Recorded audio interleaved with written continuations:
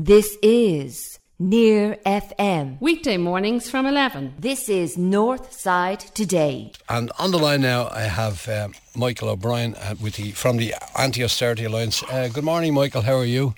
Good morning. How are you doing? Okay, I was watching last night the launch of yourselves and People Before Profit and the manifesto that you have. How long have you been talking with them over the past year or so? Because I was always looking for, had there been some kind of coalition in the background going on in talks? It didn't just come up overnight. So how long has it been going on?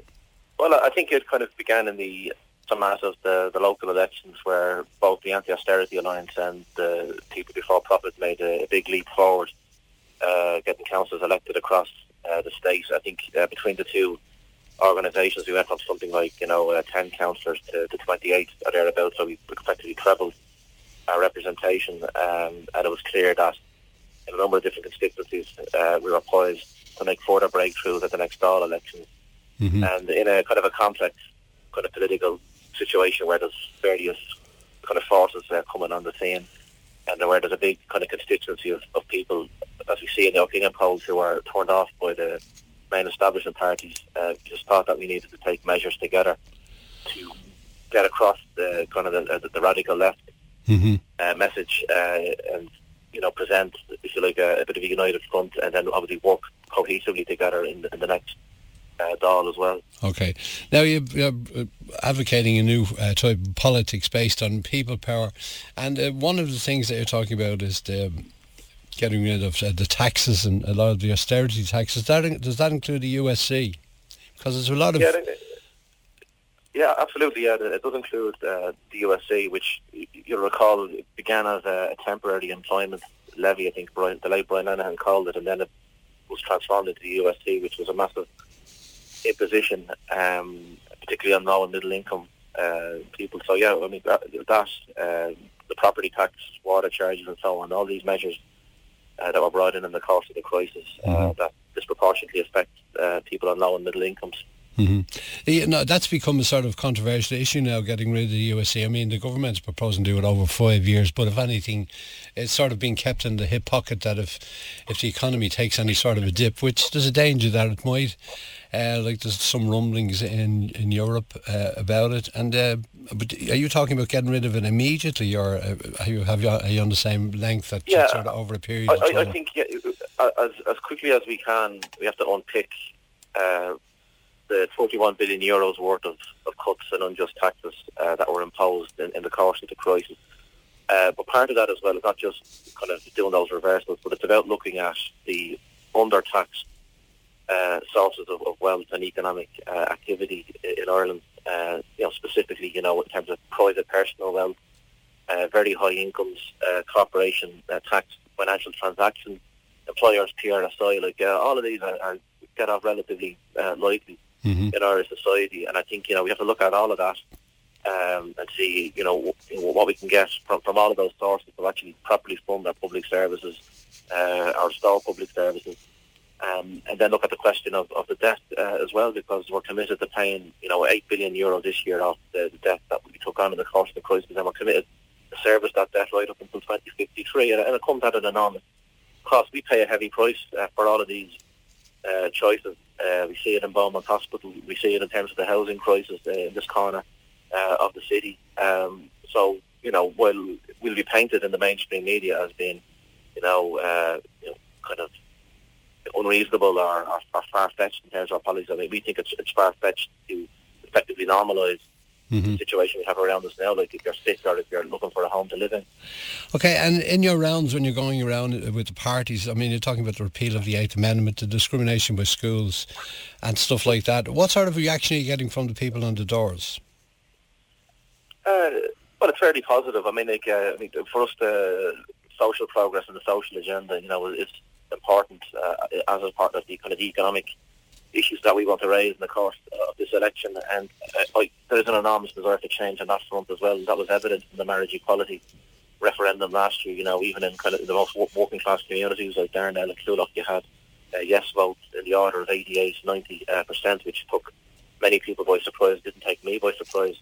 mind you. But there has been an identifiable radicalisation amongst women and young women in particular in recent years. Particularly, we've seen in the aftermath of the Halifanava tragedy and other similar hard cases that come to light, and kind of a disgust that the stubborn conservatism that exists amongst the big establishment parties in this country. And I think the point we want to get across, whether it's kind of social issues like repeal the eighth or kind of economic kind of fights like the water charge, is that we think people power has to play a big role in Irish politics on an ongoing basis, because people power can actually force the pace of change, and we don't know what kind of government we're going to get next month if the election does happen next month.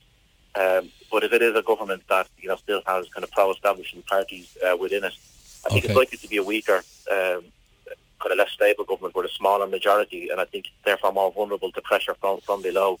So from the point of view of the Anti-Austerity Alliance, the People Before Profit, we want to get a bigger team of PDs in there so that we get a better opportunity to kind of raise our ideas and also to play a role as organisers in the struggle as well, and be linked to those people power movements on the outside. Okay, well, to get all these things through, you need numbers, and that's the game at the moment. I mean, there's auction politics going on at the moment, and everyone's talking about the alignments they would make and stuff like that. Have you thought about that and what you would do, and is there anyone that you've ruled out, in other words? Well, our Anti-Austerity Alliance and People Before Profit have been categorical in ruling out serving in a government that includes Fianna Fáil, Fine Gael and Labour and their offshoots like Renew. I think we're in favour of a left government that challenges the rule of capital, that is actively reverses the austerity measures and taxes wealth. So that's what we favour.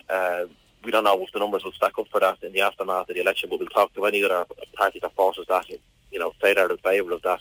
So that more or less just leaves, if I have my figures right, Sinn Féin and all the independents. It possibly does, yeah, and I think that there is an issue around Sinn Féin, because what my own feeling about it is that Sinn Féin are riding into this election on two horses, because on the one hand they do have a reputation for being in the anti-austerity camp, and I think they will do well. They will make a big stride forward in terms of their representation in the Dáil. But at the same time, there's been utterances in the media about their willingness to form a coalition with the likes of Fianna Fáil and Labour, albeit them as minority partners within that arrangement. But we think that to have Fianna Fáil or Labour within any government, is basically that government would have a veto on any kind of genuinely progressive or radical politics. Yeah, just having a quick look at the numbers, I mean, I think that you have more numbers between the two of you than they have, so you would be the ones that would be to the forefront in the government. So do you think that they would take kindly to being sort of in the background more than in the fore, which they're looking to do? Sinn Féin. Well, no, my expectation, just realistically speaking, I think the Anti-Austerity Alliance People Before Profit, I think we're aiming to maybe, on a good day, get 8 or 9 seats in the Dáil, whereas I think Sinn Féin are hopeful of getting, upwards of 30 or thereabouts. So it's all very complex, and we just have to kind of see. What we want to do between now and the elections is just to maximise our representation, and then just engage with other forces afterwards and see what's possible. But as I say, there's an awful temptation and a cycle of kind of sellouts and betrayals in Irish politics, where parties that see themselves as progressive, whether it's the Labour Party or the Green Party in the past, kind of apply this logic that you go into government with the likes of Fianna Fáil or Fine Gael, and you get some of your programme implemented, rather than being a party of protest. But the consequences we see is that you have to take responsibility for all the bad stuff that happens, and that's where Labour are going to get unstuck next month, I think, where the Green Party previously got wiped out. And I think if the basis is not there for a genuine left government on this occasion, well then you just have to look at how you form a strong opposition that's linked to, as I say, people power movements on the outside of the Dáil that can exert pressure on an unwilling government.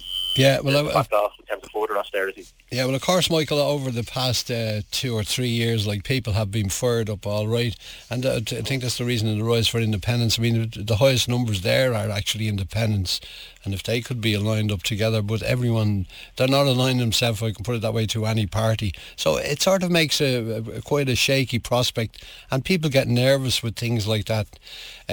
So it depends, I suppose, on. Do you think it's going to be a knocking at doors, or a Facebook type of election, electioneering, or rather, or are people calling to the doors? Because I haven't seen many of them, unless they're waiting till the last minute. Well, I think it's everything. Like, I think the election will be fought at all levels. Like, we're doing a lot of door knocking, but we do have a social media kind of dimension to our campaign as well. So we try and engage with people as much as we can. I mean, it is kind of remarked upon in some quarters, like, when they knock on doors, that they don't see as much of the more establishment parties. But I think an aspect of that too is that they don't really have the foot soldiers, if you like, that they can't seem to enthuse their own grassroots to come out and to kind of defend the record in government in the case of the government parties. Like on the odd occasion when they do venture out, I do hear a lot of evidence that they're chased away, as people are quite riled up about what they've had to endure over the last 7 years. But also people feel offended by the constant narrative of recovery, which, you know, the government backed up with economic growth figures and so on, but it doesn't kind of translate into terms of the day-to-day lives of a lot of people in Dublin Bay North. Mm-hmm. And as you said yourself, it looks like it's going to be, you know, a hard fought, and I don't know if it's going to be a messy battle, but there's a lot of scrapping going on at the moment, and who will join with who, and you've laid your colours there on how it would be. Are you optimistic about the outcome? I think there's a long-term kind of trend in Irish politics of decline in support for the establishment parties, Fianna Fáil, Fine Gael and Labour. And I think that's going to continue, that they're going to take a further hit between them. And then I think there'll be a corresponding rise in support for parties that are seen to be outside of the establishment. Mm-hmm. But whether we see an utter changeover where the establishment is going to be completely displaced next month, that's quite a tall order. So I think what you might have is a more kind of enfeebled establishment who possibly might cling on to power a bit, or some such. So it's like we're still in transition, it seems to me, and it could be the election after next before, you know, we see that the prospect of the less government that we need kind of really on the agenda. Okay. But all the same, like next month could be an important kind of step to bring that day closer. And is there a difference, just to clarify things, is there a difference between yourselves and the PFP about who you would, about the alignment with Sinn Féin? I think you don't want to, but people probably do, or is it the other way around? No, it came up at the press conference yesterday, and then the media kind of thought to, well, I think the mainstream media, not yourselves in here, found it hard to get their heads around the concept of you know, what this arrangement was between ourselves and people before profit. Like, they were asking, was it a party because it's registered with the registrar of political parties, whereas we were trying to explain, no, it's kind of like a federal structure and alliance, and that, if you like, the two components maintain their identity and their structures, and they're still, you know, allow for like certain kind of, you know, differences and emphasis or whatever on the more minor details of policy. But we laid out like quite a lot of principles that we had in common. But specifically on the Sinn Féin question, was more a question of transfers that I think people before profit, you know, will be advocating, you know, after people vote for them and ourselves, and then other genuine left independent or left groups, that they will then call for people to transfer thereafter to Sinn Féin, whereas we won't advocate transfers thereafter to Sinn Féin because of their record in you know, the North in terms of being party to an agreement that includes austerity measures. You know, what I've seen in terms of Dublin City Council and the arrangement they have with the Labour Party and the passing of budgets that has included cuts, you know, we don't feel we can give that recommendation for further transfers to Sinn Féin. Okay, yeah, it was just to clarify that in the first place. Do you think when you're talking about transfers and all of that, do you think people need to sort of have a little bit of I'm not demeaning people's ignorance or anything, but a little bit of education as regards to voting? Because if there's 30 names on the list, a lot of people are inclined to just put 1 to 30, whereas they can't see how detrimental that can be in the way they're thinking themselves. So to get people to understand, do you have to explain all of that on the doorstep? On transfers and that?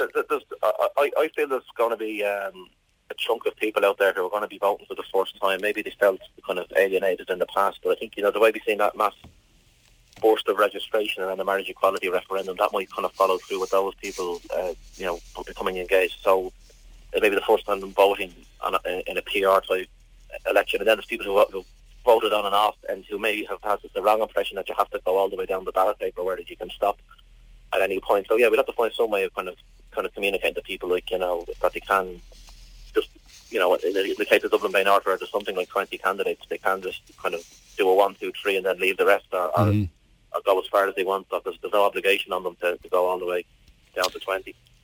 Okay, and you're talking yourself and PSP are talking all the time. Obviously. We had a joint press event yesterday, and we thought should be further initiatives. We'd have to have a joint party political broadcast as well on RTE. So there'll be an amount of that going on as well. Okay. Listen, good luck in the election. I'm sure I'll be talking to you at future times as well, and lots of other candidates as well, and we'll see how it goes.